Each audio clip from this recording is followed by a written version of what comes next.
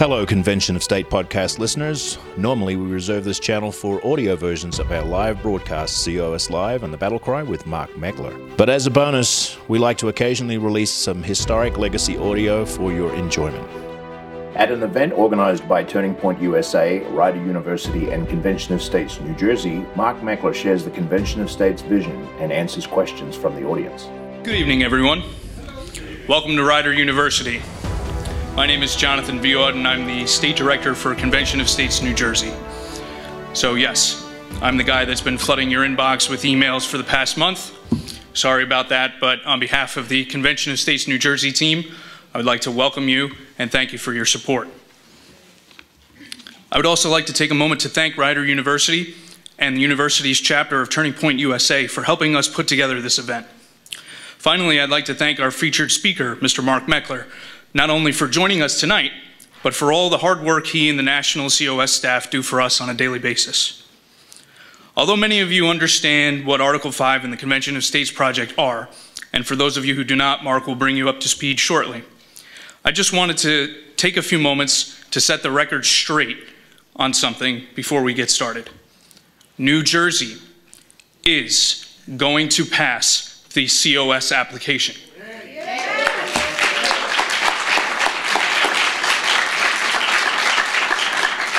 This is absolutely going to happen. However, to ensure that it happens sooner rather than later, we need your help. There are over 20,000 people that have signed the petition in New Jersey supporting a convention, but only a handful of those people have stepped into volunteer opportunities and leadership positions on our team. So my question for all of you tonight is, why haven't you? Well, don't worry. There's still plenty of opportunities available for you. Just go on over to conventionofstates.com, click on the Take Action tab located at the top of the homepage. It'll direct you to another page that will show you all of the volunteer opportunities on our team. So please consider volunteering, because we really do need your help to get this done in New Jersey. At this time, I would like to welcome Joshua Aminov, the president of the Rider University Turning Point USA chapter, to discuss more about their organization. Josh.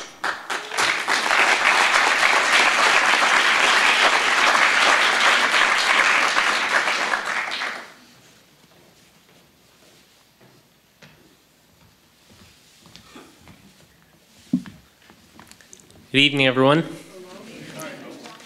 I'm going to stick to the notes.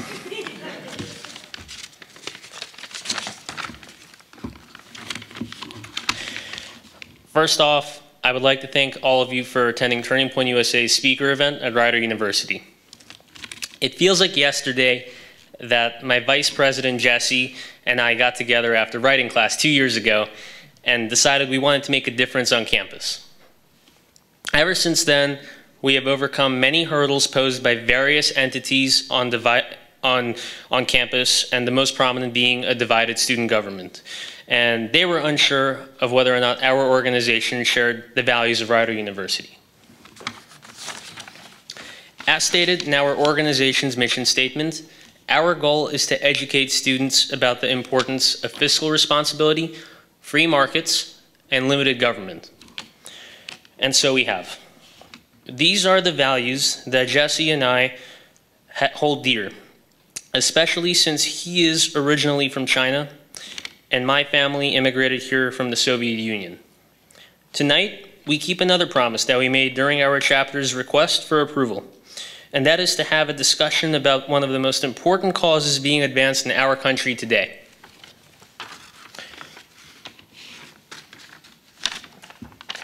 Tonight's speaker is one of the nation's most effective grassroots activists.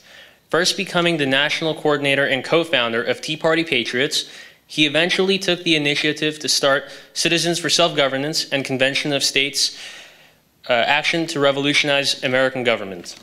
He appears regularly on a wide variety of television outlets, including MSNBC, ABC, Fox News, Fox Business, CNN, Bloomberg, and BBC. He is the co-author of Tea Party Patriots, The Second American Revolution, and writes regularly on Breitbart, The American Spectator, and Pathos. He is also an attorney who specializes in internet privacy law. Lastly, He and his family live in Northern California, where they share a passion for the outdoors, mountain biking, soccer, and horses. Without further ado, please help me welcome our very special guest, Mark Meckler.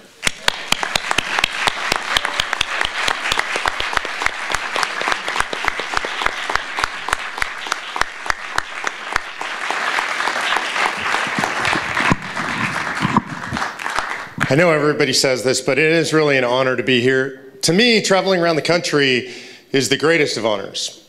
This is what I get to do for a living, which is a pretty extraordinary way to earn a living, which is to travel around and meet people like you all over the country. And the reason I say it's such a privilege is because what we see on TV, in my opinion, is not reflective of the American body politic at large. What we see on television are people throwing vitriolic remarks at each other. We see hosts of shows on the variety of networks trying to vilify their opposition. They bring people on to make them look silly. They make fun of the other side, and that's the good part.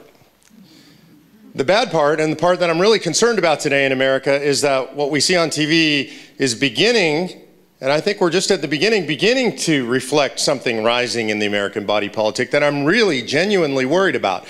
And that is a genuine hatred of each other. It's really scary and it's really frustrating. I come from a small town in Northern California. I'm actually just getting ready to move to Texas, but I'm in this small town in Northern California called Grass Valley. Grass Valley, California is up in the gold country just below Lake Tahoe and above Sacramento, California. Right next to Grass Valley is another city called Nevada City. It's really our sister city. We just butt right up against each other. Grass Valley itself is a fairly conservative town. Its history is mining and logging and ranching, and so that's kind of the feel of the community. Nevada City itself is literally what I would describe as an old hippie town. It's very bohemian, a lot of artists there, great music scene, poetry, there's a massage therapy school. So these two cultures interwoven side by side there. It suited me perfectly because I grew up in Los Angeles, California, and I am by choice kind of a redneck. So I'm a little bit of both.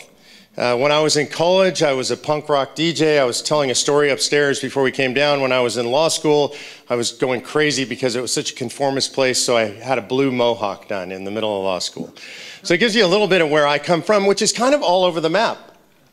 I ride horses for fun, ride and train horses. I coach soccer. I'm a little bit of everything.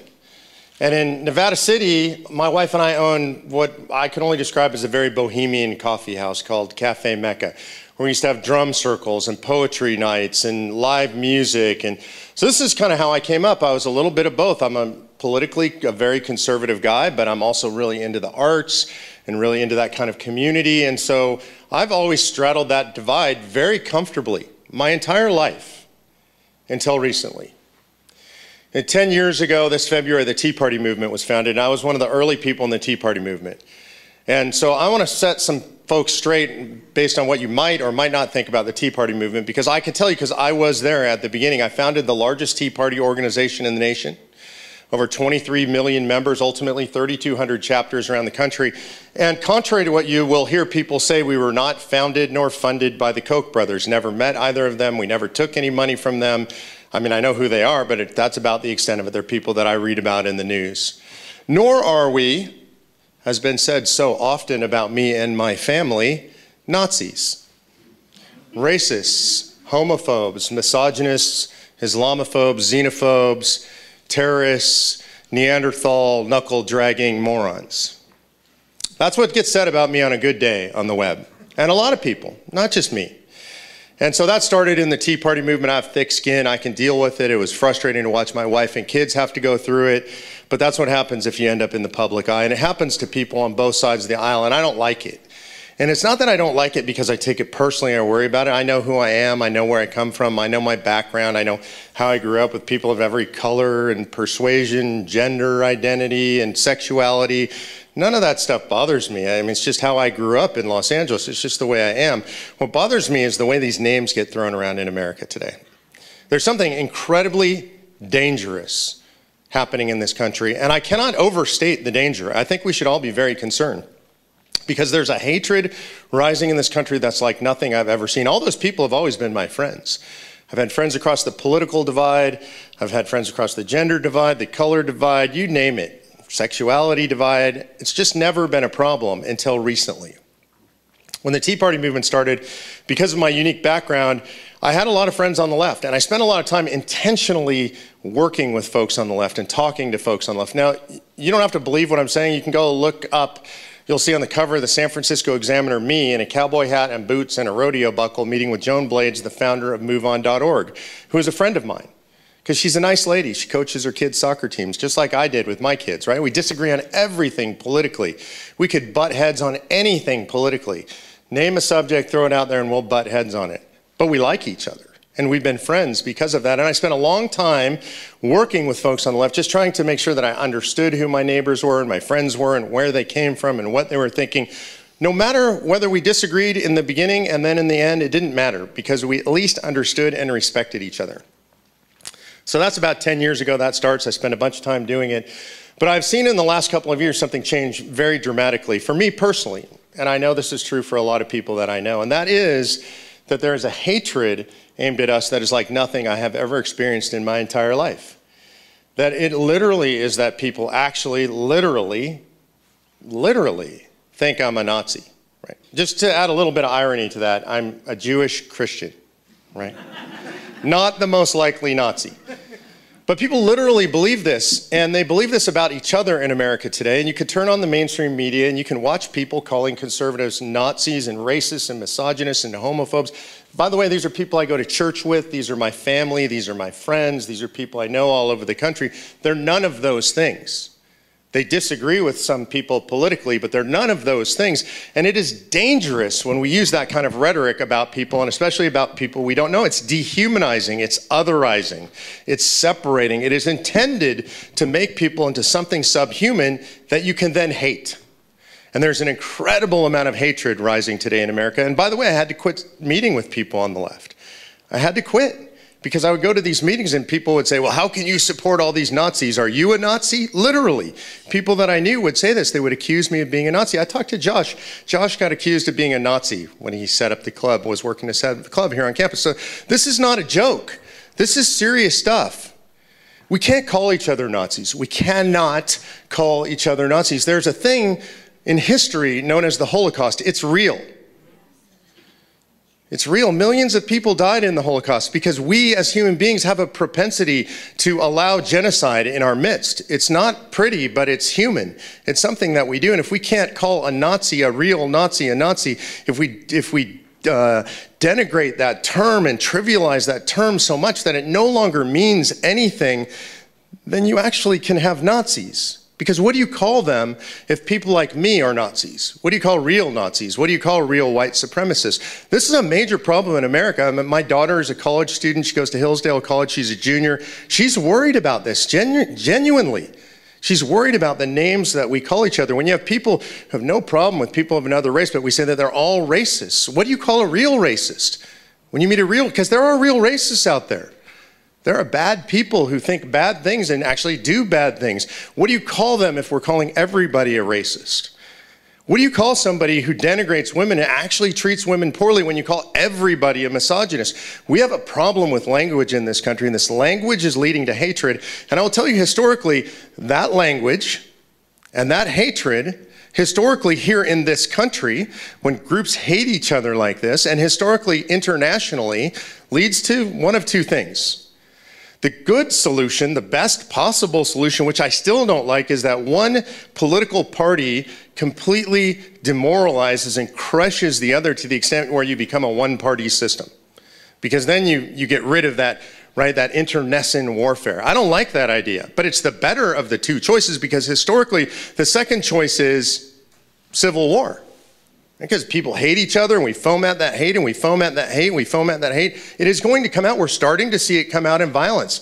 We're seeing public officials get surrounded and screamed at. We're seeing people show up at people's houses while they're at work and pound on their doors and terrify their wives and kids. We're watching this. And by the way, people on television are telling us that it's okay. Oh, this is justifiable anger and people are just expressing themselves. Not here, but at Cal Berkeley. Ben Shapiro goes to speak at Cal Berkeley and they do hundreds of thousands of dollars of damage. They burn stuff, they break windows, and there's people on TV, people in positions of power and politicians and they say, well, it's just a justifiable expression of anger. That's crazy. We cannot go this direction in America. One of the reasons I think we're going this direction, and that concerns me so much, and I think there's a fix, I think we make too many decisions in Washington, D.C. By the way, we've always been a divided country. Drives me crazy. People, oh, it's so new, all this rhetoric. God, and when you had Jefferson running for re-election, the vitriol was unbelievable in this country. If you read some of the slanderous things that were said about Jefferson, I mean, the political wars that have taken place in this country since the founding are healthy. We're supposed to fight it out politically, but we're not supposed to hate each other. But the problem we have today is we have this behemoth federal government, the largest employer in the nation, right? The largest vendor in the nation, the largest creditor in the nation. This is incredible, the largest contractor in the nation. All the federal government was never intended to be this way. All these decisions centralized in Washington, D.C. Regardless of what party is in power, if you're a dyed-in-the-wool Democrat, if you're a dyed-in-the-wool Republican, whoever you are, and by the way, I'm neither. California have the fancy title of declined estate. I don't like either of the parties. But you consolidate all this power in Washington, D.C., and half the country is going to be mad all the time. If you have an Obama administration, you have both houses controlled by Democrats. Republicans are going to be mad that it's all illegitimate, it's terrible, they don't have the country's best interest in heart. You have Trump, you have two houses of Congress for a while, both controlled by Republicans. It's bad, it's illegitimate, it's terrible for the country.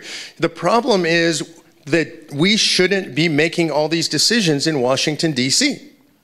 We shouldn't be always looking to Washington, D.C. to solve everything for us. Washington, D.C. is not supposed to be our king.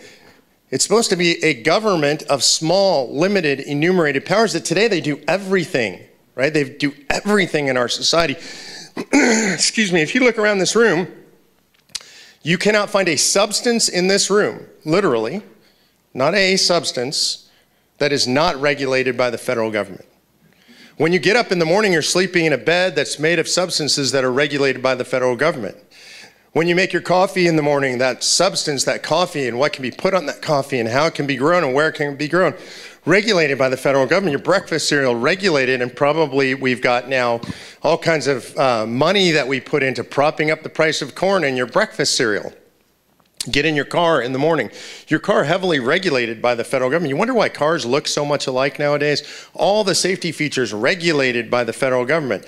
Everything regulated by the federal government. You drive, the kind of gas you put in your car, the paints that you put on your house, the foods that you eat, the hours that you work, all regulated by the federal government. Never, ever intended by the founders to be this way. Small, limited, enumerated powers. That's what the founders had in mind. Today, it's become this gigantic behemoth. So I'm going to take you back. We're going to do a little bit of a history lesson to start. Now, you have to forgive me because I did not go to a university this good. And my history is not that great. But I learned stuff about the American Revolution that it turns out was not correct. So I learned about the American Revolution, that the American Revolution was caused primarily because people were mad about the high taxes on teas, they were mad about the Stamp Act, they were mad about British tyranny. I heard about Thomas Paine and Common Sense. I heard about all these stories about the things that caused men and women to actually fight the American Revolution, right? It's pretty radical stuff to get out there and actually fight a revolution, especially they were fighting a revolution against the greatest fighting force, the greatest empire ever in the history of the world. It's an incredible thing they came out to fight. I heard all these reasons they came out to fight. All made perfect sense to me until I learned the truth. So here's the truth. You guys can take the truth because you're here at a university. That's what a university is all about. Here's the truth about how the American Revolution was fomented and what actually caused it. And the truth comes to us not from Washington, not from Adams, not from Patrick Henry and the give me liberty or give me death guy, not from Washington on his white horse. The truth of the American Revolution can be found in the people. That's the way it always is. We learn history through what I call the great man or the great woman theory of history, where the people who win, the people who give the great speeches, the people who write the books, those are the ones we know about. That's natural. But history is made by millions of people. If you have an American Revolution, there are people who fought in that revolution, people who gave everything in that revolution. It's not just the ones that we read about. And to me, those stories of regular people like us are more important. Sure, the leaders are important. You know, the victors write the history and all that, and we get a skewed perspective. But I like to know what actually happened on the ground. You want to know about World War II? Ask a guy who was on the beach at Normandy. Read about that if you really want to know World War II. It's not about the great leaders and the presidents. It's about the guys that were actually there, the men and women who fought, the families that were there on the ground in France and in Germany and Italy, Belgium. Those are the real stories. So if you do that about the American Revolution, I'll tell you, it's hard to find those stories. This goes back a long ways. No video, no radio, no television, right? Books were scarce. It was hard to do all this stuff, hard to get information passed down. We were very blessed because in 1843, there was a young historian by the name of Mellon Chamberlain. You can look this up on the web. I never found it in any book. I've only found this story on the web. 1843, he's a young historian and a school teacher, and he's traveling around the country, and he is intentionally collecting the oral histories of the last remaining Minutemen. Now, these are guys that actually fought in the American Revolution. If you think about it, 1843, they're old. They're in their late 80s, early 90s. That's really old back then. Average life expectancy is 54. Chamberlain comes across Captain Levi Preston, who was living in North Carolina, happily in his retirement at that point. And Preston's 51 years old. He was a captain in the Continental Army. The guy actually fought at Lexington and Concord. It's just incredible, right? And Chamberlain asks him a series of questions. And if you read this speech, you'll find it really interesting. It's given in Danbury in the North Church, right, where the revolution all started. And it's given many years after 1843. I think it's about 50 years later. And he says that he was collecting these stories. And he actually jabs at the media. You know, we make fun of the media for being so biased and so lame. Whatever side you're on, we all make fun of the media. And so what he says, making fun of the media of his day, I come to you with this story. It's 51 years late, but I trust it's early enough for the Evening Post. And he's making fun that the media is always behind the times. This is how he tells the story. He said he happens upon Levi Preston, and he asks him about the causes of the American Revolution. And he says, was it the tax on tea? Were you so frustrated by the high taxes that you decided to come out and fight? Preston says, son, I was a farmer. We never drank any tea. We drank coffee. The boys dumped it in the harbor, but that was that. Okay, that's not what I learned in school. The tea tax was the thing, right? He says, well, maybe it was the Stamp Act. You were frustrated. You had to buy those stamps. It was an imposition. You had to put them on all your documents. That was just another form of tax. It was outrageous and offensive. And he said, Governor Bernard locked him in the army. I'm sure I never bought one. So no tea tax, no Stamp Act. What is it? So he starts to go bigger and get more intellectual on Captain Preston. And he says, well, maybe you were reading the great revolutionaries like Milton and Thomas Paine, Common Sense. And he said, Preston says, those men you speak of, I've never heard those names. We read the Bible, the Psalms, and the Almanac. Chamberlain's confused because everything he knew about the American Revolution so soon after is apparently wrong, according to Captain Preston, who actually fought. And so he goes big and he says, maybe it was just the heavy hand of British tyranny. You were frustrated by all the tyranny you felt and all the oppression. Captain Preston says, never felt a whit of it. I don't know about you guys. That's all I know about the American Revolution, right? Those were the causes of the American Revolution. And so Chamberlain is perplexed, and he asks him why. I want you to think about this. Captain Preston was 23 years old at the time of the American Revolution. He had a family. He was a farmer, not a soldier. And yet he was willing to take up arms and go out and fight the British Army. The British Army, just to give you sort of context for that, it's as if I said to you tonight, on the main quad here at campus, there's a battalion of Marines coming, so go home and get your firearms, and we're all going to have a fair fight with those guys. Right? It's crazy what those men did, what those families did.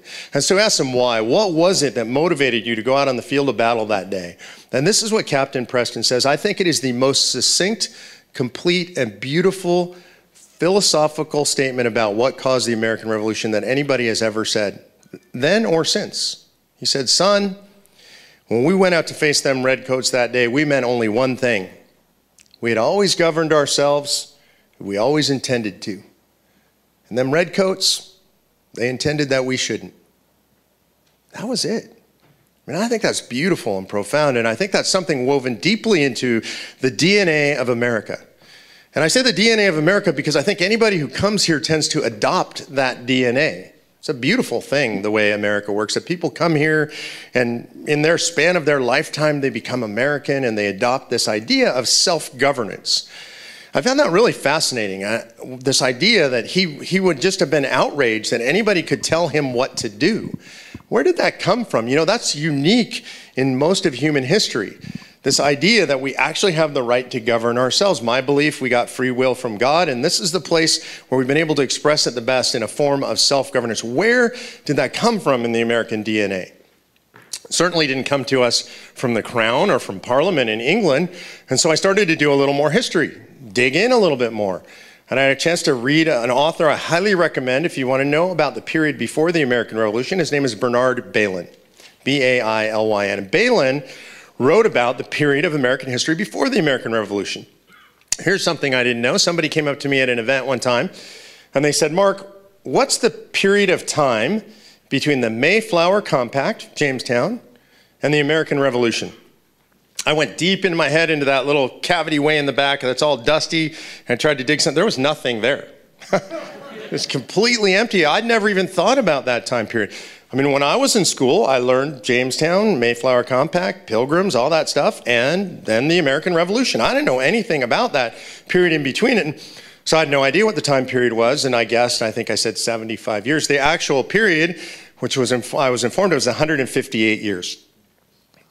That's a long time. It's 5 generations. What was going on in America for 5 generations? 5 generations, absolutely nothing happened. Nobody did anything, right? Why are there no history books about that period? Why don't we study that in school? So as I read about it, what I realized is that's actually the most important formative period in American history because we learned something during that period, during those 5 generations. We learned how to govern ourselves. We invented a new system of governance. We took from different cultures, from different backgrounds, from different governments, from different books, from different philosophies. And on the fly, over 5 generations, we invented this system of self-governance. By the time the American Revolution takes place, it's an unusual revolution. Most revolutions are fought, often appropriately, by people who are enslaved fighting to be free, right? Tyranny has come, people have been enslaved, maybe there's been an invading army and they're fighting to be free. These were free people fighting to maintain their freedom. That's what the American Revolution was fundamentally about. It's kind of different than most revolutions. And so when Levi Preston takes the field of battle that day and he says we'd always govern ourselves and we always intended to, it's odd because from his perspective there is no other way. His father, his grandfather, great-grandfather, great-great-grandfather, and great-great-grandfather all governed themselves. Benign neglect from the crown, they did what they wanted to do. So that's the context for American history. That applies to all people. I think this is universal, this idea in America of self-governance. All people, all communities, institutions, this is really, really important. I think we're starting to lose this in our country, and I'm concerned about it. So that's where it comes from. So the American Revolution is fought and obviously won. We have the Articles of Confederation, which don't work. We get to 1787, and we hold a convention. 1787, we hold this convention. I actually think that the most important day in American history, number one, for me, bar none, is September 15th. And the reason for that is my wife, Patty's birthday. So I am not allowed to ever forget that. She's probably watching tonight. I love you, honey. It's also what I call Article 5 Day. September 15th, 1787, the convention is almost over. The Constitution is completely drafted. It's all done. They're about to go home. 2 days later, they'll sign the thing. Colonel George Mason stands up and he addresses the assembly. It must have been an incredible moment. He's the guy that spoke more than anybody else at convention, by the way, more input than anybody else at the convention, according to Madison's notes. And he says something like this. I'll paraphrase it. I'm sure I'm not as eloquent as he was, but he says, we've made a terrible mistake. This document that we've drafted is wrong. We've given the power to Congress to propose amendments should they deem them necessary, but we didn't give that same power to the people acting through the states. And then he asks a very important question. Are we so naive that we believe that a federal government that becomes a tyranny will propose amendments to restrain its own tyranny? I heard some giggles. I'm pretty sure that's what went through the room there in that hall in Philadelphia. I'm pretty sure they laughed. I wish we had video. We could prove it. But I think I can prove it, actually, which is odd. No video, but we have Madison's notes. Madison's notes there say something really unusual. They debated everything. They fought about everything. Every little comma, every sentence was debated and disputed until they came up with the right compromise. On this point, Madison's notes say 2 small Latin words. They say nin com, which means no comment, no debate. That's weird. right? It's one of the only places in the Constitution where there was no debate. In fact, it was a collective, I think, forehead slap. All of them, oh, you got to be kidding me. We were going to give the federal government this power, or we weren't going to have the power. That doesn't work. And so they put the second clause of Article 5 in the Constitution, the clause that gives you, all of you, and me, acting through our state legislatures, the power to call a convention and propose amendments specifically for the intent to restrain federal tyranny. Why? Because they knew. Centralized government always becomes bigger and bigger until it becomes a tyranny. By the way, that's not just the United States, that's all of human history. You can't show me anywhere in human history where a tyrant or a tyrannical government one day woke up and said, well, we have way too much power, we need to give it all away. It just doesn't happen. And so they knew there needed to be a mechanism, so they create this mechanism, and that mechanism lay dormant for over 230 years. And here we are today. So here we are now, it's 243 years later, and we are going to use that mechanism. I'm going to bring this full circle. We're going to use that mechanism for me for a fundamental reason. Yes, I think the federal government is too big. Yes, I think the federal government is too powerful. Yes, I think the federal government does too much. That is not, by the way, political ideology. That's not me talking about, oh, I think things should be much more conservative in Washington, D.C., and we should have Republicans in Congress. And I'm not saying any of that. This is not even about policy. This is not about whether we should have universal health care. This is not about whether we should have a strong EPA or a weak EPA. This is not about how high should corporate taxes be or the tax brackets generally. This is about a very simple question that faces us today in the United States of America. I am tired of fighting about what should we do. I'm tired of listening to politicians in Washington, D.C. tell me that they have the solution for my life, that they have the solution for your life. And by the way, that solution is exactly the same, because you and I are obviously identical, no matter where we live, no matter our backgrounds, no matter who we are, no matter what our state is like, no matter what culture we grew up in. We all have to be exactly the same. We all have to live under the same regime. I'm tired of that.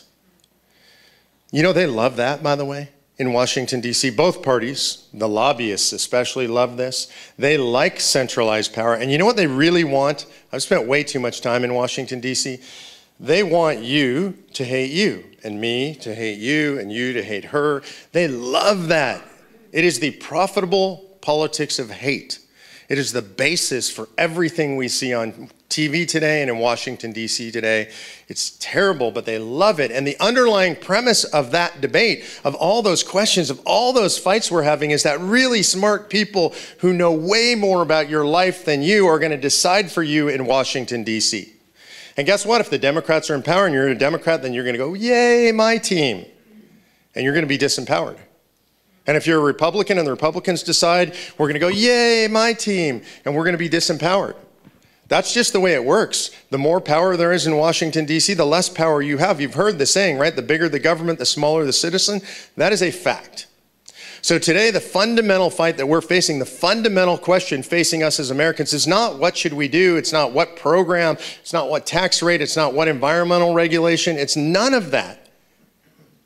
The question is who decides?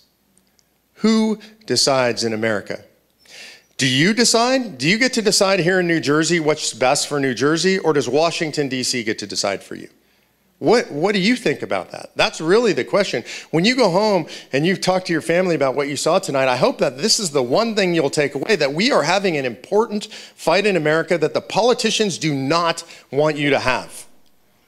It's a fight about, do you get to decide or will they decide for you? It's not about whether your team wins the election or won the election or will win the next election. It's about, do you get to decide? Like, do you and your doctor decide about your health care, or does some bureaucrat who doesn't give a damn about you in Washington, D.C. decide?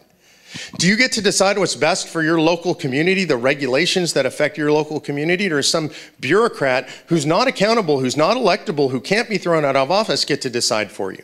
Does your state get to decide about drug laws? You've got this weird war going on in the United States of America today where we've got marijuana as illegal federally and states are making it legal. What's the deal with that? Who gets to decide that? That's a jurisdictional fight. This is the same fight we're having. I say the states get to decide. And listen to what happens if the states decide. If your state decides, you're going to have these fights at home. And different states are going to decide differently. I live in California. We're going to decide everything on the left of the spectrum in California. We just elected a bigger supermajority on the left in the legislature in California. We elected a governor who's to the left of our already left-leaning governor in California. California is a liberal state. It should be. Okay, does that sound weird coming from me? I'm a very conservative guy, by the way. I'm not trying to hide my politics. California should be a very liberal state because the majority of people there are from the left. The Democratic registration way outpaces Republican registration. What do people think, like the left, do they like Donald Trump telling them what to do in California? Do they like a Republican Congress or a more conservative Supreme Court telling them what to do?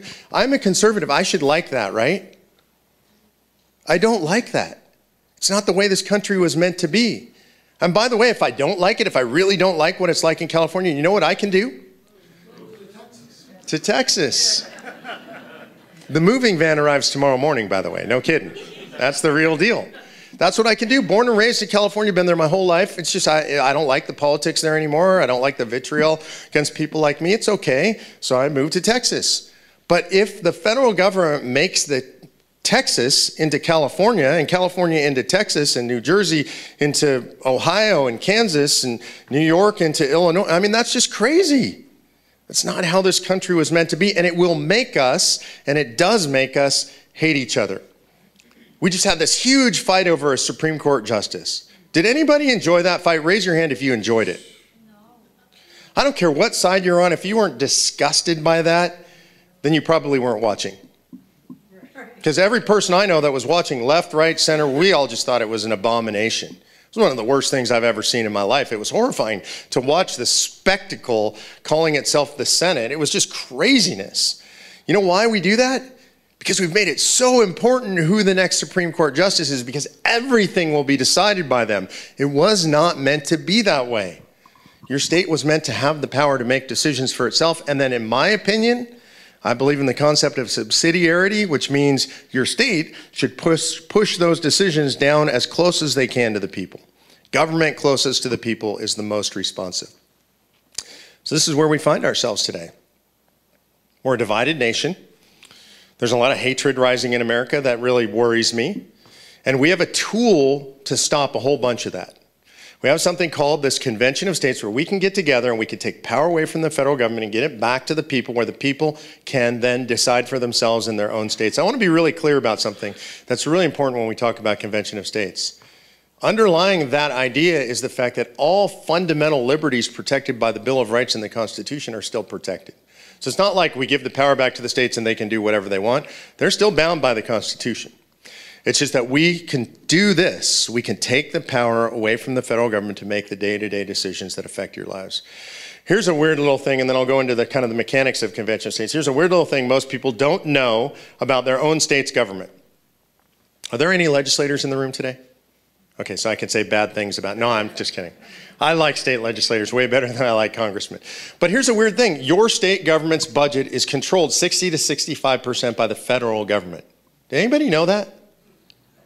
So this is weird. You vote, and you vote for your representatives, and you think that they go to work every day and they do 100% of their, well, some of them do 100% of their job. They go into the office every day, and literally 35% of the financial decisions are all that they get to make for your state because of unfunded mandates, because of money that comes with strings, because of federal programs and federal rules and regulations, 65% of your budget. And this is universal across the country. That's just wrong. And so we need to fix that. So here's the way we fix it. We're doing this right now. It takes 34 states to call a convention of states. That's 2/3 according to the Constitution. The way the call happens is that both houses of a state's legislature have to pass what's called a joint resolution. The resolution says, basically, we'd like to get together in convention and we want to discuss these things. The resolution that we're working to pass says these three things. It says, 1, we'd like to discuss anything that puts fiscal restraints on the federal government. Does anybody believe that the federal government can just keep spending as much money as it wants? They do. Yeah. Now, anybody here? Nobody here believes that, right? Right? Do you believe, I mean, I don't know what it's like at your house. At my house, if I keep spending more than I make, eventually it stops, right? It's going to stop at the federal government. So the federal government is fiscally out of control. We can argue, and I think we should at some point, about What we should spend the money on? Is it welfare? Is it poverty programs? Is it reading programs? What is it? Pre-K education? Is it military? We should have a debate about what that is. But we should all be able to agree that the federal government cannot continue on its current fiscal path. I think at the outside we have 10 years before we see total fiscal collapse in this country. I know there's a great business school here, so instead of just saying something boldly like that, I'm going to back that up. The bid to cover ratio on United States bonds right now, bid to cover means how many people are bidding for a bond versus a bond, how many bonds are for sale. The bid to cover ratio on United States bonds, if you go back 10 years, was roughly 3.6.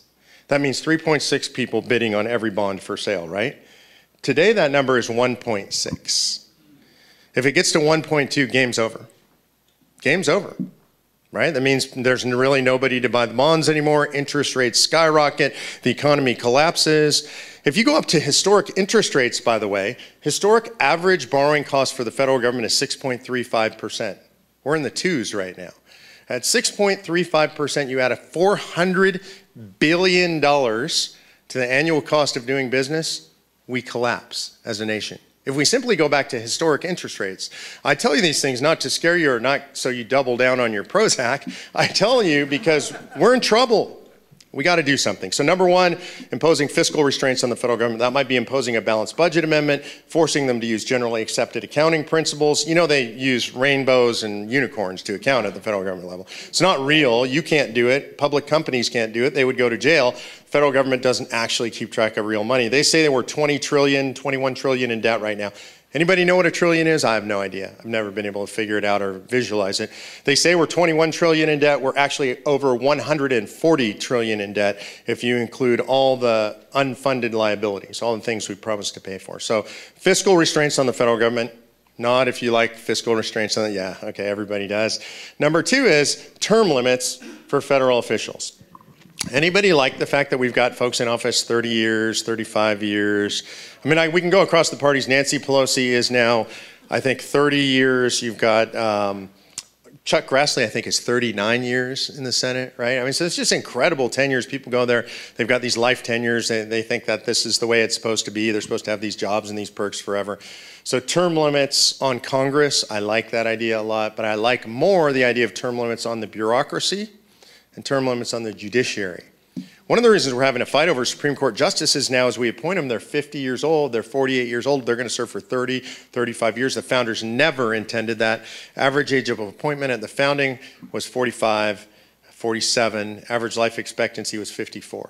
Tells you what the founders intended. So imagine if they served 7 years, 8 years, 12 years, the fight wouldn't be near as extreme because you know that the court would rotate over time depending on who was president.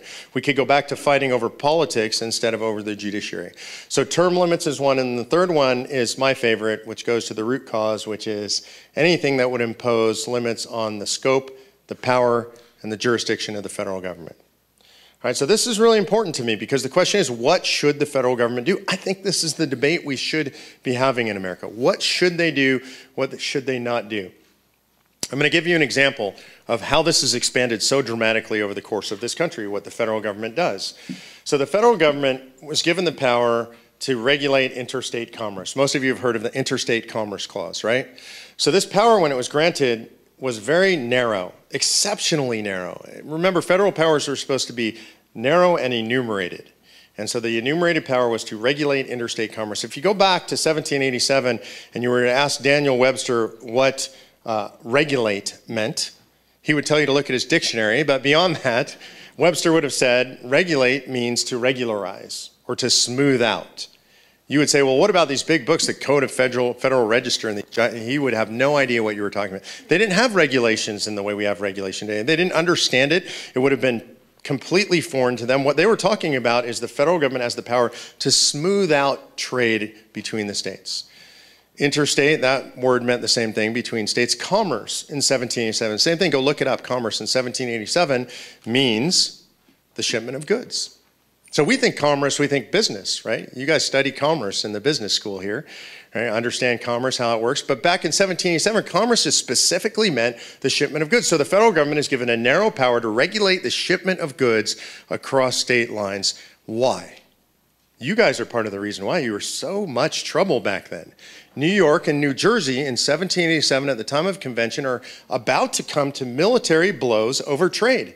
There's actually going to be a war over tariffs between trade across state lines. And so the men that were in that convention decided it'd be a good idea if we get an arbiter for this stuff. We're going to give the federal government the power to make sure we smooth out this interstate commerce thing, trade across state lines, shipment of goods, right? 1931, fast forward, Wickard v. Filburn. You can look this case up. The Supreme Court says, in a case where a farmer is growing wheat in Ohio for the consumption of his own family, and they put penalties on him because he grows too much wheat. He says, you can't do that. I'm not doing anything you can regulate. I'm growing wheat for my own consumption. And they said, oh, no. You're engaged in interstate commerce. If you look puzzled, you're right, because that doesn't make any sense. He's not selling it. He's not doing anything across state lines. This is what they said. This is the argument that the federal government made and the Supreme Court said was legitimate. Because you are not buying wheat on the open market, you are affecting interstate commerce. In other words, what the Supreme Court said is not doing business equals doing business. Now, I realize for rational human beings, that's crazy, but we're talking about the Supreme Court here, right? We're talking, frankly, about lawyers. I am one, so I can say this. They're crazy. They twist words, twist concepts until they become what they want them to become. This was a way to expand federal government power. Nothing more, nothing less. It was an expansion of federal government power. It happens in 31, and cases that follow on continue to expand that power. Thomas Jefferson founded the University of Virginia. A lot of you probably know they're a great proponent of public education. When he was doing so, in a letter between he and one of his best friends, William Henry Lee, Lee suggests that Jefferson get public funding from the federal government for University of Virginia. And Jefferson, very matter-of-factly, says, well, I mean, that's a great idea. You can't do it. It's unconstitutional. The federal government has no authority to be engaged in education. And he says very specifically, that would require a constitutional amendment. Most of you probably know the Constitution. The 28th is the Education Amendment. Wait, there is no 28th. There's no Education Amendment. The federal government is engaged in education because of Supreme Court interpretations of the Commerce Clause. That's where it comes from. Education, energy, commerce, DEA, FDA, USDA, you name it. All these departments are authorized under this broad interpretation of the Commerce Clause that would so offend the founders. They never intended this power. The men who drafted that Constitution never intended this power, and they were very clear that they didn't intend this power.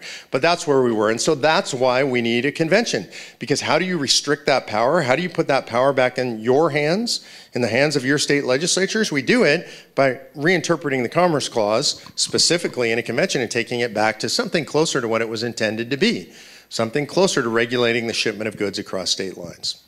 So it takes 34 states to call. Those are the three reasons we're calling for it. Once 34 states call, each state will send its delegation to convention.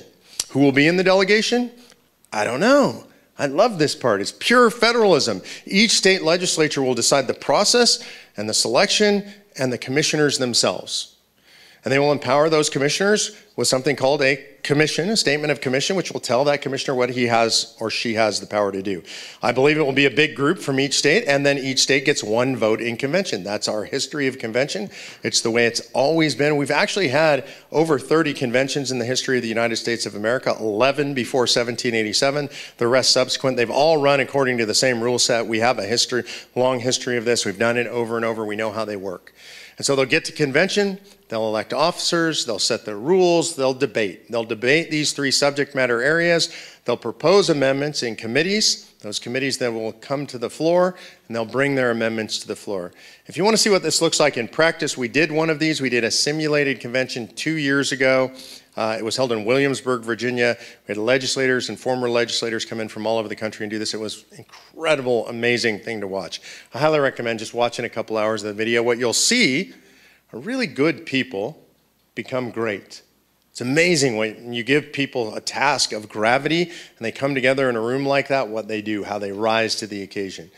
So we've done that. We know what will happen. Then what happens, and this is the really scary part, right? So you hear people go, oh my God, it's so scary. We get them in convention. We have no idea what they will do. I know what they will do. I'm sure. I'm positive 100% because it's the only thing they're empowered to do. They will make suggestions. That's it. So you're going to hear people say, I promise you, oh, this convention thing, it's so scary, it could run away, we could lose our Constitution, all this horrible stuff could happen, blah, blah, blah, blah, blah, blah, blah, blah. And then you say, well, wait, but they can only make suggestions, right? They can't actually amend the Constitution. They can't do anything. They have no power. Isn't that right? And that is correct. They have no power. What happens after convention is that they will approve amendments for suggestion to the states. Amendments go out to the states, and they have to be ratified by 38 states, which is a super majority. 3/4 of states have to ratify, or nothing can become part of the Constitution. I have people on both sides of the aisle tell me occasionally, oh yeah, but you have no idea, like all those people, I'm going to give you two extreme examples. The people on the right are going to outlaw abortion. The people on the left are going to outlaw guns. I hear this from both sides. And then I say, well, wait, look, forgive me, I went to public school in Los Angeles. My math isn't that great, and I'm a lawyer, but this is what I know. 50 states, right? It takes 38 states to ratify, right? So it means it takes only 13 states to stop anything. And actually, it takes only one house in each of 13 states to stop anything. And so this is how we know we can't get anything radical right or left. It's impossible. There are 13 states on the left that would certainly, I believe, way more, that would stop the outlawing of abortion if that even came out of convention. There are 13 states on the right that would stop an amendment that would outlaw guns if that came out. So you can't get anything crazy. The only thing you can get are common sense reforms that the vast majority of Americans support. It's the only thing that can come out of convention. The people who are there are not going to propose anything else because they don't want to propose things and waste their time that can't be ratified. And so that's what you're going to get, common sense reforms. You're going to get a balanced budget amendment.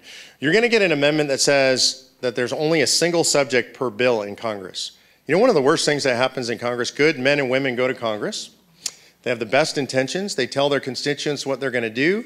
They get a bill put together. They work for years on this bill. The bill is really great. It's exactly what the folks at home want.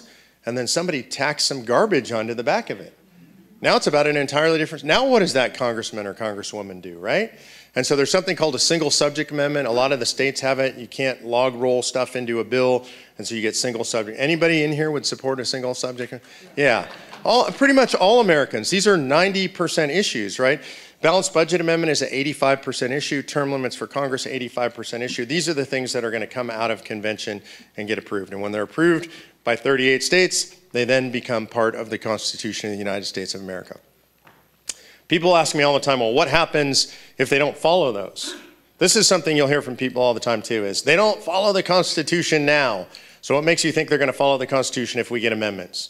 And the answer is, and people on the right hate when I say this because they don't believe this, but it's the truth, they follow the Constitution now. They actually do follow the Constitution. We complain about it like they don't, but here's the reality. The question is, what Constitution are we talking about? We actually have, and this seems strange, but we have two constitutions in America. We have the one that you all know, all love. Some of you might carry it in a pocket constitution. I have it on the phone. It's a beautiful little succinct document. I think it's pretty easy for all of us to understand. It was written to be common sense, easy to understand. And then we have the Constitution under which we live. See that little tiny one? That's a historic document. If you believe you live under that, that's a figment of your imagination. Because today you can order the Constitution of the United States of America from the government printing office in Washington, D.C. It is the only place you can get an official Constitution of the United States of America. I encourage you to order one if you got extra money in your budget. It's about $130. It'll blow your mind when you see it's over 3,000 pages with the supplements now. It weighs over 10 pounds. I keep one on my desk. I'm thinking of cutting the center out of one so I can travel with it. 10 pounds is just too much to carry that book around the country.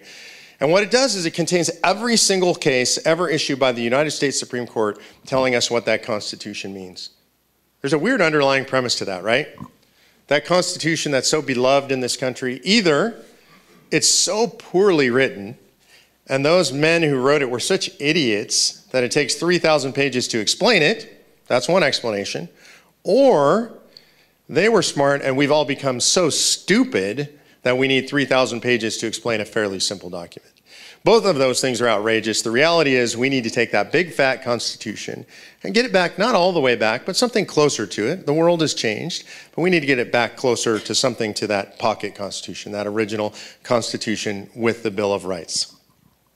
I'm going to close with a prognosis of where I think we are as a country and where we're headed in regard to Convention of States. Currently, I mean, this might sound like a fantasy to you if you've never been engaged, you're not aware of this, and you haven't been involved in it.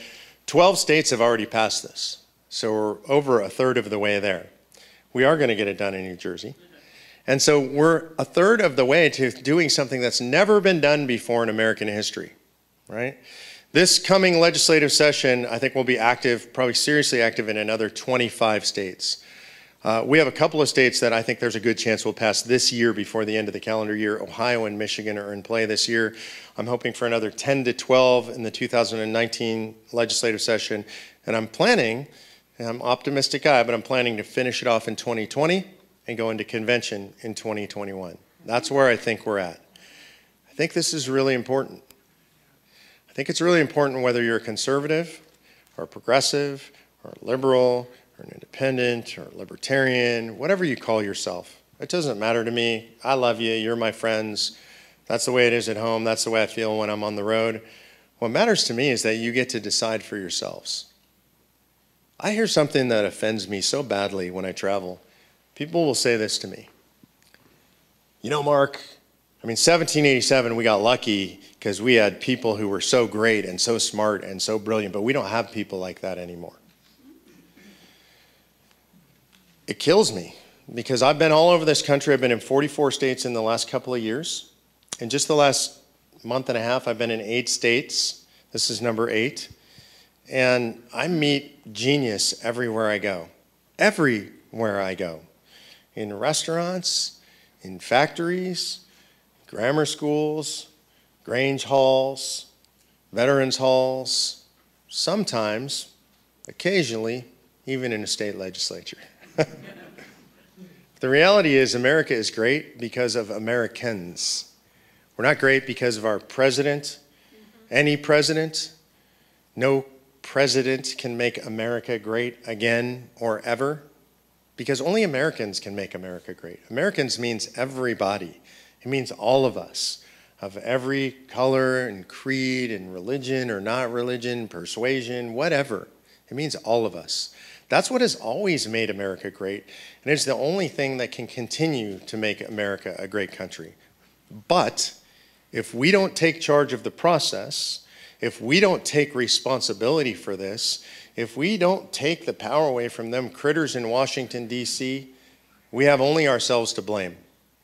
And so I ask that you open your minds and open your hearts to this. Just take a look at the process. Don't look at me. I'm a conservative. If you don't like conservatives, that's okay. But look at the process and look what the founders gave us for a time such as this when Washington, D.C. is spiraling out of control. You know why it's D.C.? Everybody thinks it's District of Columbia. It stands for doesn't care because they don't care about you. I've spent a lot of time there. They don't care about you. And I care about you. That Constitution was drafted so that you have the power to care for your fellow Americans. So I appreciate you guys coming out on a rainy night tonight. It's been my honor and pleasure to be with you, and I'm happy to take some questions. God bless you guys.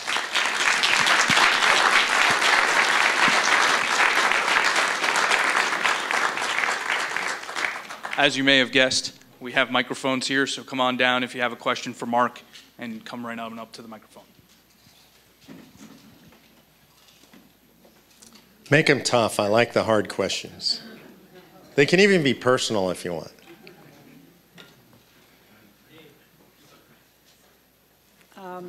I'm wondering, when it gets to the states, is it the legislature that ratifies, or is it a vote by the electorate? So there's 2 methods specified in the Constitution, and Congress gets to choose the method.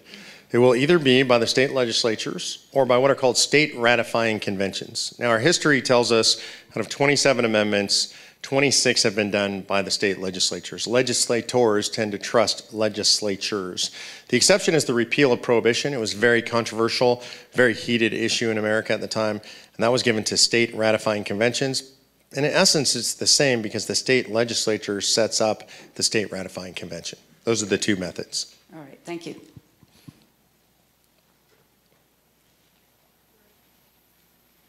Come on down. Hey, a couple questions. Yes, sir. First of all, thanks for coming out, because I think everybody in here believes in limited government, as I do. But There's not a push. One of the things I'm surprised that there's not a push to repeal the 17th Amendment, because the founders were geniuses and they gave us the House of Representatives that represented the people, and then they gave us a Senate that did not represent the people but represented the states. And then we took the power away from the states because the state legislators used to vote for the Senate. Yep. And we gave it to the people, which that's not what they wanted. And we became a democracy. Let me back up a little bit, because I think you're making a very important point. So if you're not familiar with the 17th Amendment, don't feel bad. I wasn't until just a few years ago. It's not one that they teach us about in school, right? And so here's the weird thing that happened in 1913 is we the people ratified an amendment. It was proposed by Congress, but it was pushed by the American people. That's why Congress eventually proposed it, which changed the way that we select the United States senators. Most people don't realize. I think if you polled the American people, probably 5% of people realize this was a change today. What we did is the state legislatures originally appointed our United States senators. So you didn't get to vote for your own senator. The legislatures appointed them. The purpose was that the senators were supposed to go to Washington, D.C. and defend the states. The senators literally had the easiest job ever in American politics. They only needed to know one word. I don't think they even needed to speak English. The word would be no, right? They were supposed to go to Washington, D.C. and when D.C. said, we're going to do this thing that takes away your power, the senator would go, no, we're not voting for that, right? And what happened is, the reason that it happened, this is a lot of things like well-intentioned that go awry. So the reason it happened is, in the early 1900s, there was a belief very commonly held among Americans, and it came out of the progressive farmers movement, that the only way to become a senator was you needed to be rich, powerful, and connected, and then you could become a senator. And so they wanted to change that. And so instead of having rich, powerful people with connections in their state legislatures that got appointed in the Senate, passed the 17th Amendment, which says we elect our senators. And now everything's different because, wait, rich, powerful people still become senator, right? Wait, we didn't fix the problem. But we created a bad problem, which is we broke this incredible balance where your state actually had a representative in Washington, D.C. that was protecting your state. Because now the incentive, and human beings are just incentive machines, right? We respond to incentives. Now the incentive for your U.S. senator, whether it's your senator here, California, or Texas, or whatever, is for more power to be in Washington, D.C., because that's where their power is, right? And so it used to be like this. We have these things called unfunded mandates. Everybody knows what those are, right? So the federal government tells your state, you're going to do this, you're going to raise the money for it, and you have no choice over how that works. It's just, we're telling you. And so imagine it's 1915, and you're a senator who's been appointed by your state legislature. You're so excited because you just voted for this newfangled unfunded mandate thing. And you come home and you tell your bosses in the state legislature, man, I have such great news. I voted for this thing that you don't understand. You have no power over. It was decided by a bunch of other states and you're going to pay for it. Isn't that awesome? Yeah, your legislature would say, you're fired, right? They'd send you home. So we broke that part of the system. So to address specifically to me, if I could make one reform, that's the reform. It's available under our application. The big caveat is it's very hard to sell that to the American people. Narrative really matters in any political fight, and the narrative around the 17th Amendment will be, you want to take away my vote, my right to vote for my own senator. And so I think we should have that discussion, but I think it will take time to educate the American people on that. But I think we tried to fix it then, and we didn't. We made it worse. And I just personally believe that the Constitution is not broke. It doesn't need to be fixed, that it's ignored and it needs to be obeyed. And I happen to believe some of the things that you said, that if we held this convention, it will be a runaway convention. I believe if we saw what happened in the Kavanaugh hearings, once we hold this convention, those people will be there. So I can explain to you why that's not correct, but let me ask you a question. Let's say you're right and it's a runaway convention. Yeah. Then what happens? So then they're going to make some suggestions that you and I won't like, right? Yeah. And then what? I don't believe they're just suggestions. You mean you think a convention has the power to amend the Constitution? Well, I believe that they can change I don't know if this one, I believe they can change the rules at any time. I think they've proven that when the 13 colonies sent delegates to revise, and only their mandate was only to revise the Articles of Confederation. When they got there, they scrapped the whole thing. And okay, so this is a really important argument and discussion. Like one of the things that you had said, you had said we could argue all day about foreign aid and food stamps. Actually, we can't. because of the Constitution, there is no authority for the federal government to give foreign aid. Well, you or could say to we do can't, this. but we are. So they That's already, the problem. but they already ignore that. Okay, you got two parts to your question, so let me answer both parts. Okay, so the first is this idea that 1787 was a runaway convention. Definitively, totally, and completely debunked.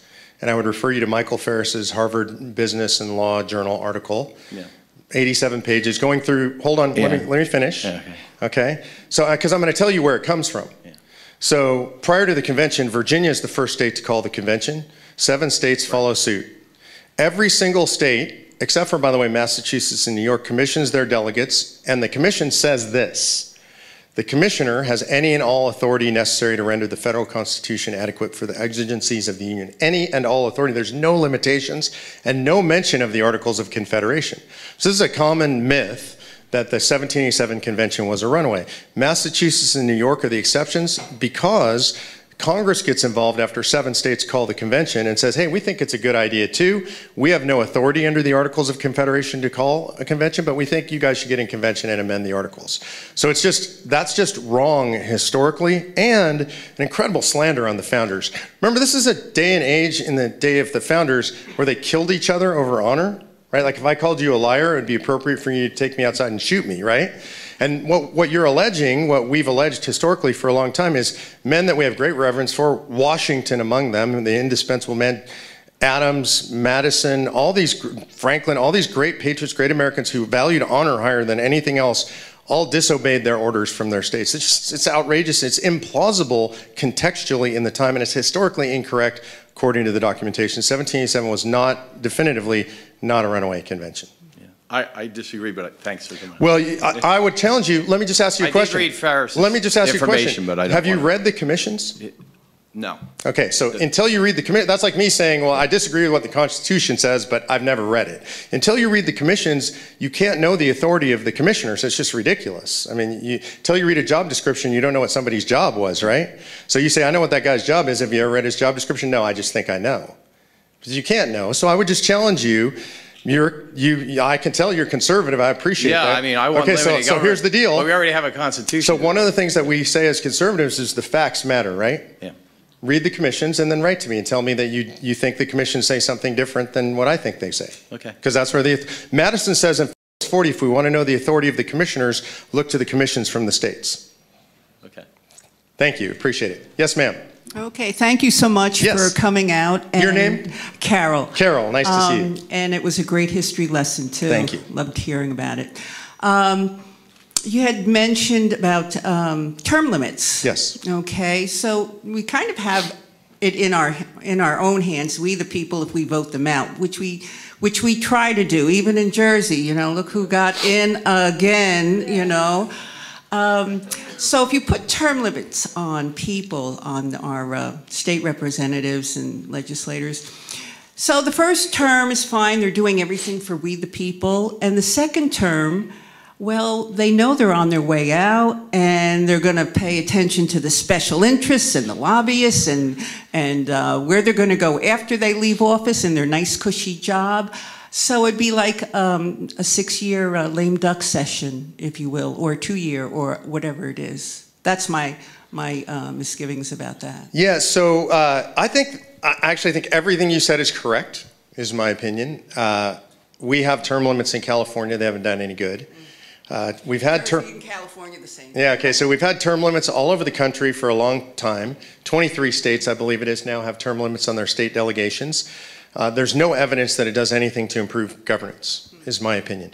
So I'm probably not a fan of term limits for Congress. I am a fan of term limits for the judiciary and for bureaucrats, probably not for Congress. The reason it's in our application is this: 85% of Americans say we should have term limits for Congress. So what that means is people like you and I that have a contrary opinion to that should get into the public debate and debate that in and around a convention. Because my attitude is if 85% of the American people want something, whatever it is, then they may not understand it. But it's tyranny for us to say, well, we shouldn't let them have that discussion. So I'm a fan of having that discussion. And I hear this from state legislators all the time. I think it's generally correct. I will add one caveat. Term limits with other structural reforms around it might be okay. I don't know because we don't have that right now. And we don't know what those reforms would be. Yeah, I agree with that. So that's what I'm saying. I'm not a big fan, but I think when 85% of the American people say they want something, we owe them that debate, or we're tyrants. And one more thing with the judges, they don't have lifetime terms. It's based on if they have good behavior or not. That's correct. So good behavior translates into life tenure unless But we do. who's supposed to remove them? Right. So the question is impeachment and what is good behavior. And I worry about that a little bit. I think there's some judges that deserve to be impeached. I think we've seen a lot of judges who just disregard the law and disregard the Constitution. They're too activist. But I worry about that becoming politicized and both parties removing judges for what they claim to be not good behavior. Who has the authority to remove the House the of judges? Representatives has impeachment authority. Yeah. So they're not doing their job either. No. Well, I think we could say that broadly. The House of Representatives isn't doing their job. Thank you so Thanks, much. Carol. Appreciate it. Hi, my name's Andrew Tuffalero. I'm a freshman at Princeton University. Hey, Andrew. And my question is, what mainstream politicians, if any, do you believe most align with the ideas you put forth tonight, namely limiting the scope of power in the federal government, giving power back to the states, and protecting the Constitution? Not many. I would say, look, there are a few who've come out and openly supported this idea. And they're mostly on the right, though they span the spectrum from what I would describe as sort of very moderate right to far right. So you've got Governor Jeb Bush was one of our early endorsers, who I would say is a very moderate guy. Ben Sasse, who's a relatively moderate guy. Marco Rubio is a relatively moderate guy. Then you got libertarian guys like Rand Paul is an endorser of ours, so a very libertarian guy. And I think if I had to choose one guy that speaks about not necessarily the convention subject, but the idea of limiting the scope, power, and jurisdiction more in line with anybody else than I know, that would be Rand Paul. Yeah, thank you. I appreciate you put on a tie for me tonight. You made me feel important. Thank you. Mark, my name's Eric Strohmeyer. I'm a volunteer here in New Jersey. Thank you, Eric. With the convention states.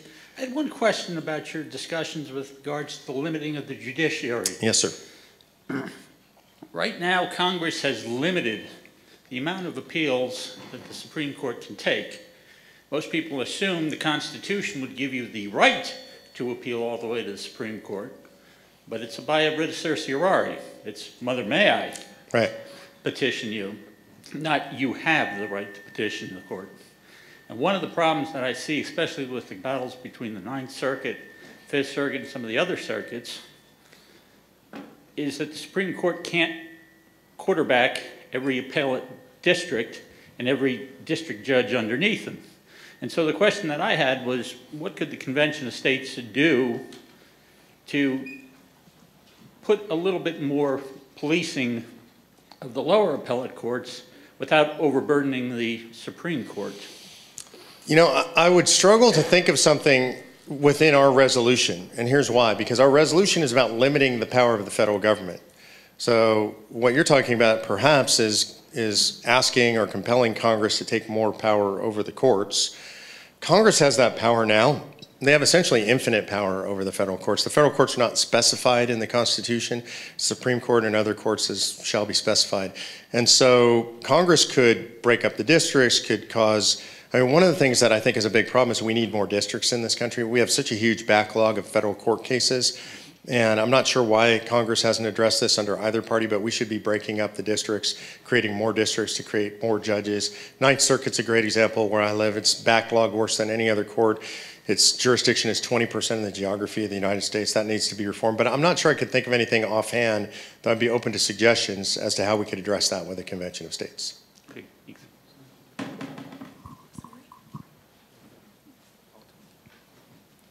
Hey, good evening. Thank you for the talk here today. My name is Scott Pentavania. I've actually lived here almost 20 some years. Thank you. Actually, I just moved back from Georgia. To everybody in New Jersey, welcome. There really still is America out there. Welcome home. Just don't judge everything by New Jersey. One of my concerns is when you open your talk, you said if we don't do something, we have two possible outcomes. Either one party dominates or there's a civil war. I thought we were kind of close to civil war this last election, but things quieted down. What I'm more concerned about is in states even like Georgia, which there was absolutely no way there was ever any contest. It was a 50.2% to 48-point-some%. And how do we restore the integrity of the vote? Because I don't think you're going to get to 2020 without restoring the integrity of the vote.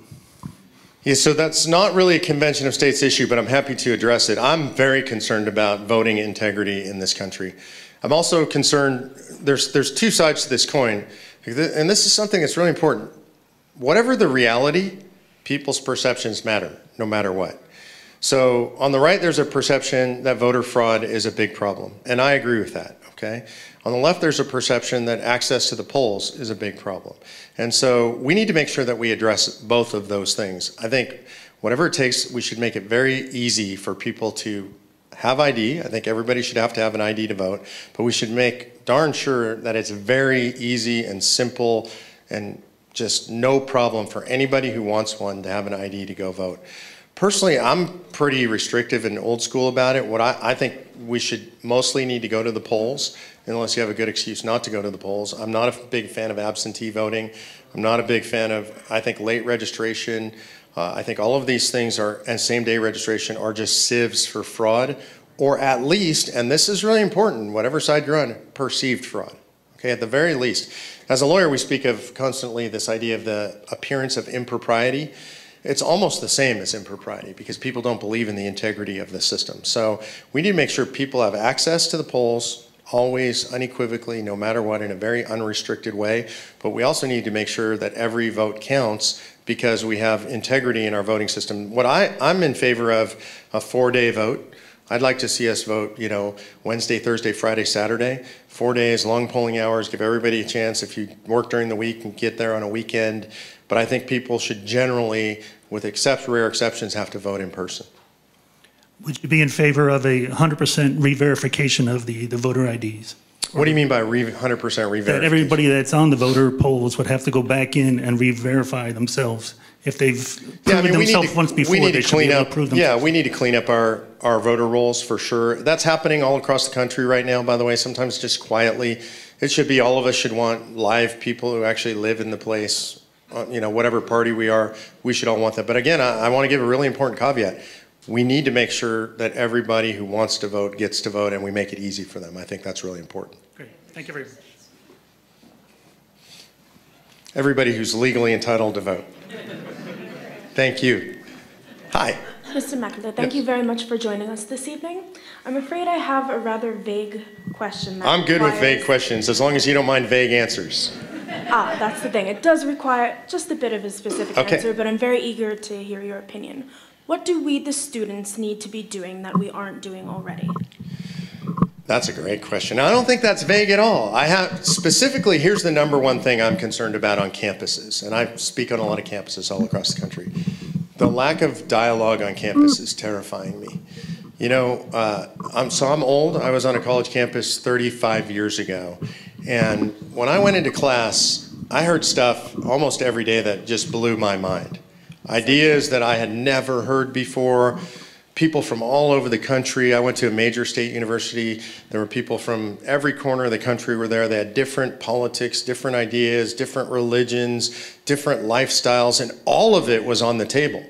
And I don't ever remember in class anybody getting shut down ever for their opinions in class. Lucky them. Yeah. And so what I'm scared about today is this political correctness. This is, to me, a terrifying new ideology. It is, whatever you think about it, it is fascism in disguise, right? The idea that you're not allowed to think something, you're not allowed to say something, you're not allowed to believe something, or you will be vilified, ostracized, excluded. It's really dangerous. So I think the number one thing that you guys can do on campus is foster open dialogue. And so I'm going to add something to that very specific, which is what I tried to do politically, which is I think that groups, if you're the interfaith varsity group, which is a Christian group on campus, you should be sitting down with the LGBT group and talking, because we're all people. And no matter what we are, no matter what our ideologies are, no matter what our sexual inclinations are, what our genders are, what our beliefs around those things are, we're people first, right? My belief is we're all created by God, and so we're all God's children. So we should be talking, and we should be exposed to radical, crazy, scary ideas that other people have, and we should learn to discuss and debate those things like we actually care about each other. You guys talk about Rider University as a community, and a campus is a community in the truest sense of the word.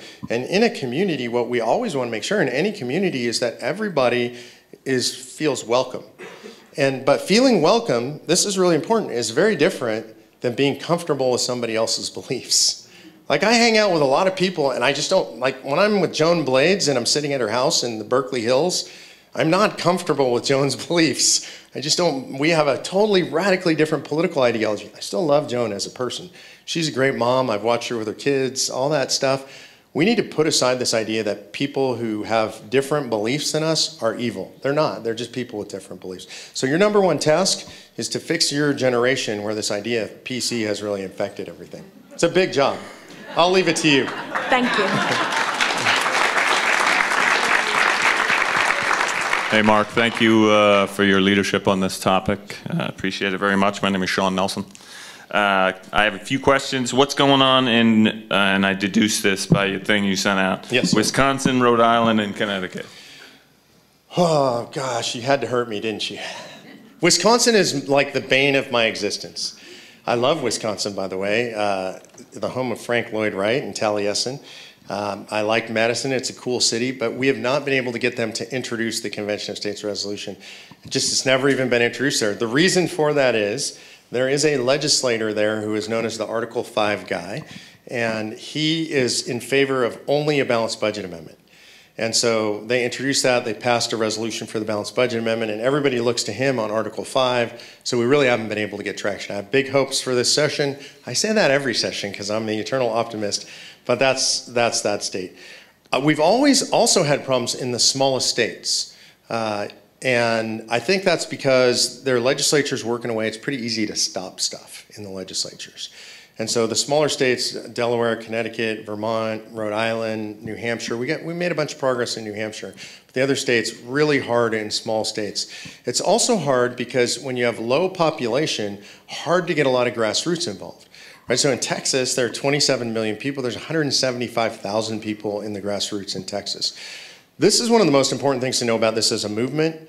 I can come and get on stage and talk. I can go on TV. I can be with Mark Levin. I can do all that stuff. The legislators don't care. What they care about is if you guys are calling them and talking to them and saying, because you're the ones who are going to vote for them. I'm not even from here. I'm not going to vote for them. So in the small states, it's hard to get big enough populations of grassroots. The same is true, by the way, in North and South Dakota. We passed North Dakota ultimately, but South Dakota, the plain states where the population is really spread out, very difficult to get enough grassroots to get the momentum. Okay, cool. Is there any concern that once the 34 states get together that it'll be challenged in the Supreme Court? Can it be? Well, so the Supreme Court and the courts have a long history. There's actually been over 40 cases where the courts have opined in some way, shape, or form on Article 5. They've virtually always said it's what's called a non-justiciable political question. In other words, that's politics. It's left to the state governments and the federal government. We don't get involved. So I'm not really worried about it, except you never know what the Supreme Court's going to do. But I would say that the states always have the sovereign authority to get together.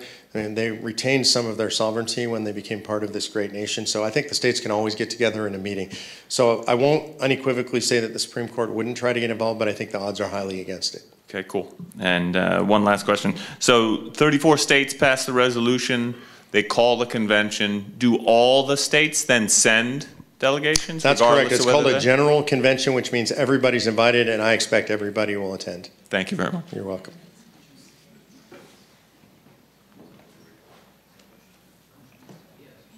Anybody else? Yep, go right ahead. I express concern that the progressive movement is so progressive. They seem to have poured a lot of money into this last election to get the people that they wanted vote, to win.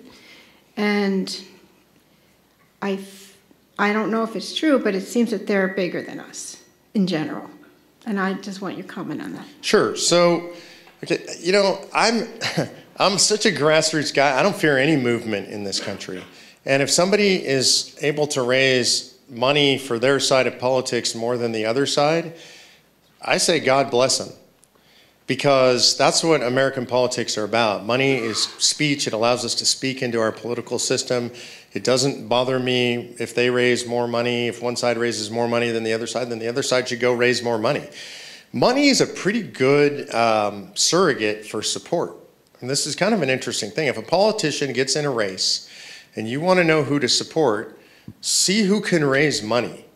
I mean, this sounds kind of weird, but if you can't raise money, it means you're not very good at getting people involved in your cause and getting them to believe. You don't have a good message, you don't have a good cause, you're not a good salesperson. All those things are required to be a good politician. So I'm not worried about the progressives taking over. I'm not worried about the conservatives taking over. For me, this is about the American people. I want progressives in the fight. I want conservatives in the fight. This is the thing that makes America so great, by the way. If we were all conservative or we were all progressive, this nation would be a disaster. We've been at war with each other politically since the very beginning. That war fought out in the political arena is an incredibly healthy thing. So no, I'm not worried about the progressives dominating this. I'm not worried about conservatives dominating this. I want the American people to come together and have this fight. And I have a heck of a lot of faith in the American people.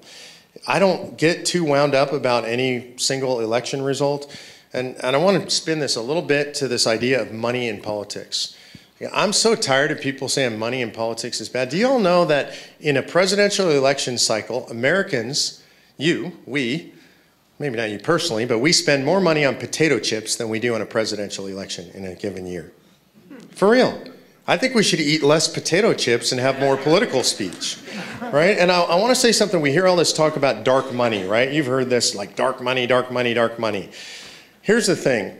Dark money is about people who want to give money to politics remaining anonymous. And there's a reason for that in a long history and tradition. It's because if you're in the wrong state and you give money to the wrong cause, you're going to get abused in a way that you can't possibly imagine. I watched people in California, whatever side of the issue you're on. We had Proposition 8 in California. It was called the Marriage and Family Act, right? There was a lot of these around the country, defining marriage between a man and a woman. The Supreme Court's dealt with that now, but back then, Prop 8 was the hot thing in California. I watched people who gave $100 to that initiative had their businesses picketed and shut down. I don't care what political cause you give $100 to, or $1,000 or $10,000. You shouldn't have to pay that price to participate in politics. And this idea of anonymity and giving anonymously is fundamental to the American system. Remember this, there's a real simple catchphrase that I think goes into this. Transparency is for government, privacy is for people. Like, you should be able to be private if you want to be private. This idea that they're going to start disgorging donors to nonprofits, I don't want to have donors to nonprofits on the conservative or the liberal side abused because they choose to use their wealth to support a cause. Anything else? I have a question for you. Go for it. Hey, I think you were the man at the podium. You get to ask a question. I think I already know the answer to this question, but I was just wondering if you had any thoughts on how can we get this done in a blue state? You know, it's just so hard here in a blue state to get this done. So I was wondering if you had any thoughts on that. You know, I might, because I come from California. You know, this is a really interesting thing, because first of all, so if you're in this audience and you're a progressive or liberal, Democrat, whatever you call yourself, however you identify that way, I would tell you, if this sounds weird coming from a conservative, I totally get that.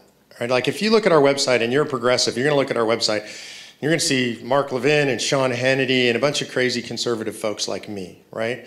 And I'll just be honest with you, if I looked at a website and I saw a bunch of people on the left on a website, my initial inclination would be, I'm not interested in that. Those are a bunch of crazy people on the left, right? I think that's natural. What I would ask you is to look a little bit deeper. Here's the thing in a blue state right now, especially. President Trump, right? So if you're on the left or you're a progressive, that should concern you. And Congress was controlled by Republicans for the last couple of years. That probably concerns you if you're on the left in this country. The Supreme Court just had 2 pretty conservative jurists appointed. That should concern you if you're on the left in this country. And I'll tell you, look, I could keep score as a conservative and say, oh, yay for my team. I don't say that. What I say is, it concerns me. It concerns me because I don't want those people deciding for any of us. It's not supposed to be that way. So in a blue state right now, especially, the narrative is, look, do you like Donald Trump and the conservative Supreme Court and a conservative Senate adding more Supreme Court justices making decisions for you? Yeah, you guys won the House. Congratulations. It was well earned. But man, we got a mess in Washington, D.C., and I don't want them making decisions for a blue state. That's my pitch to people who are Democrats or progressives or liberals, however you want to self-identify that way. My pitch for conservatives in a blue state is this: what else are y'all going to do? Right? If you're from California and you got a Democratic supermajority in your legislature and a very left-leaning governor, all statewide offices are Democrat, you ought to be involved in something that can actually make a difference in the country. And for those of us that are conservatives in very liberal states, it's hard to find a good cause to be involved in.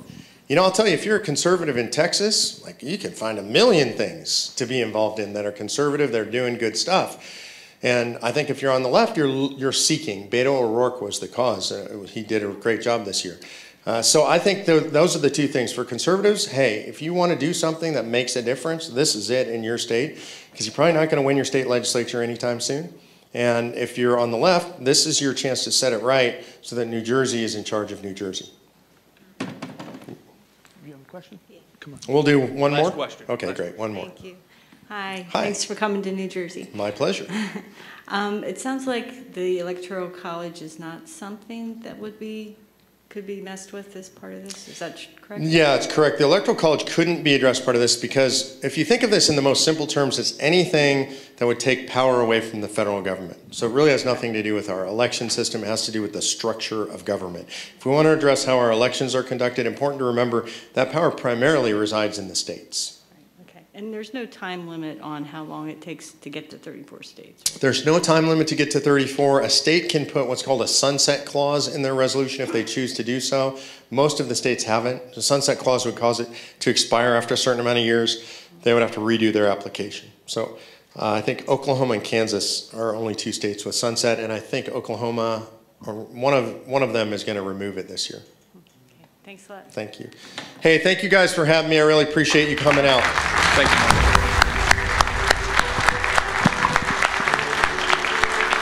Check out more content at conventionofstates.com/pod. Thank you for listening.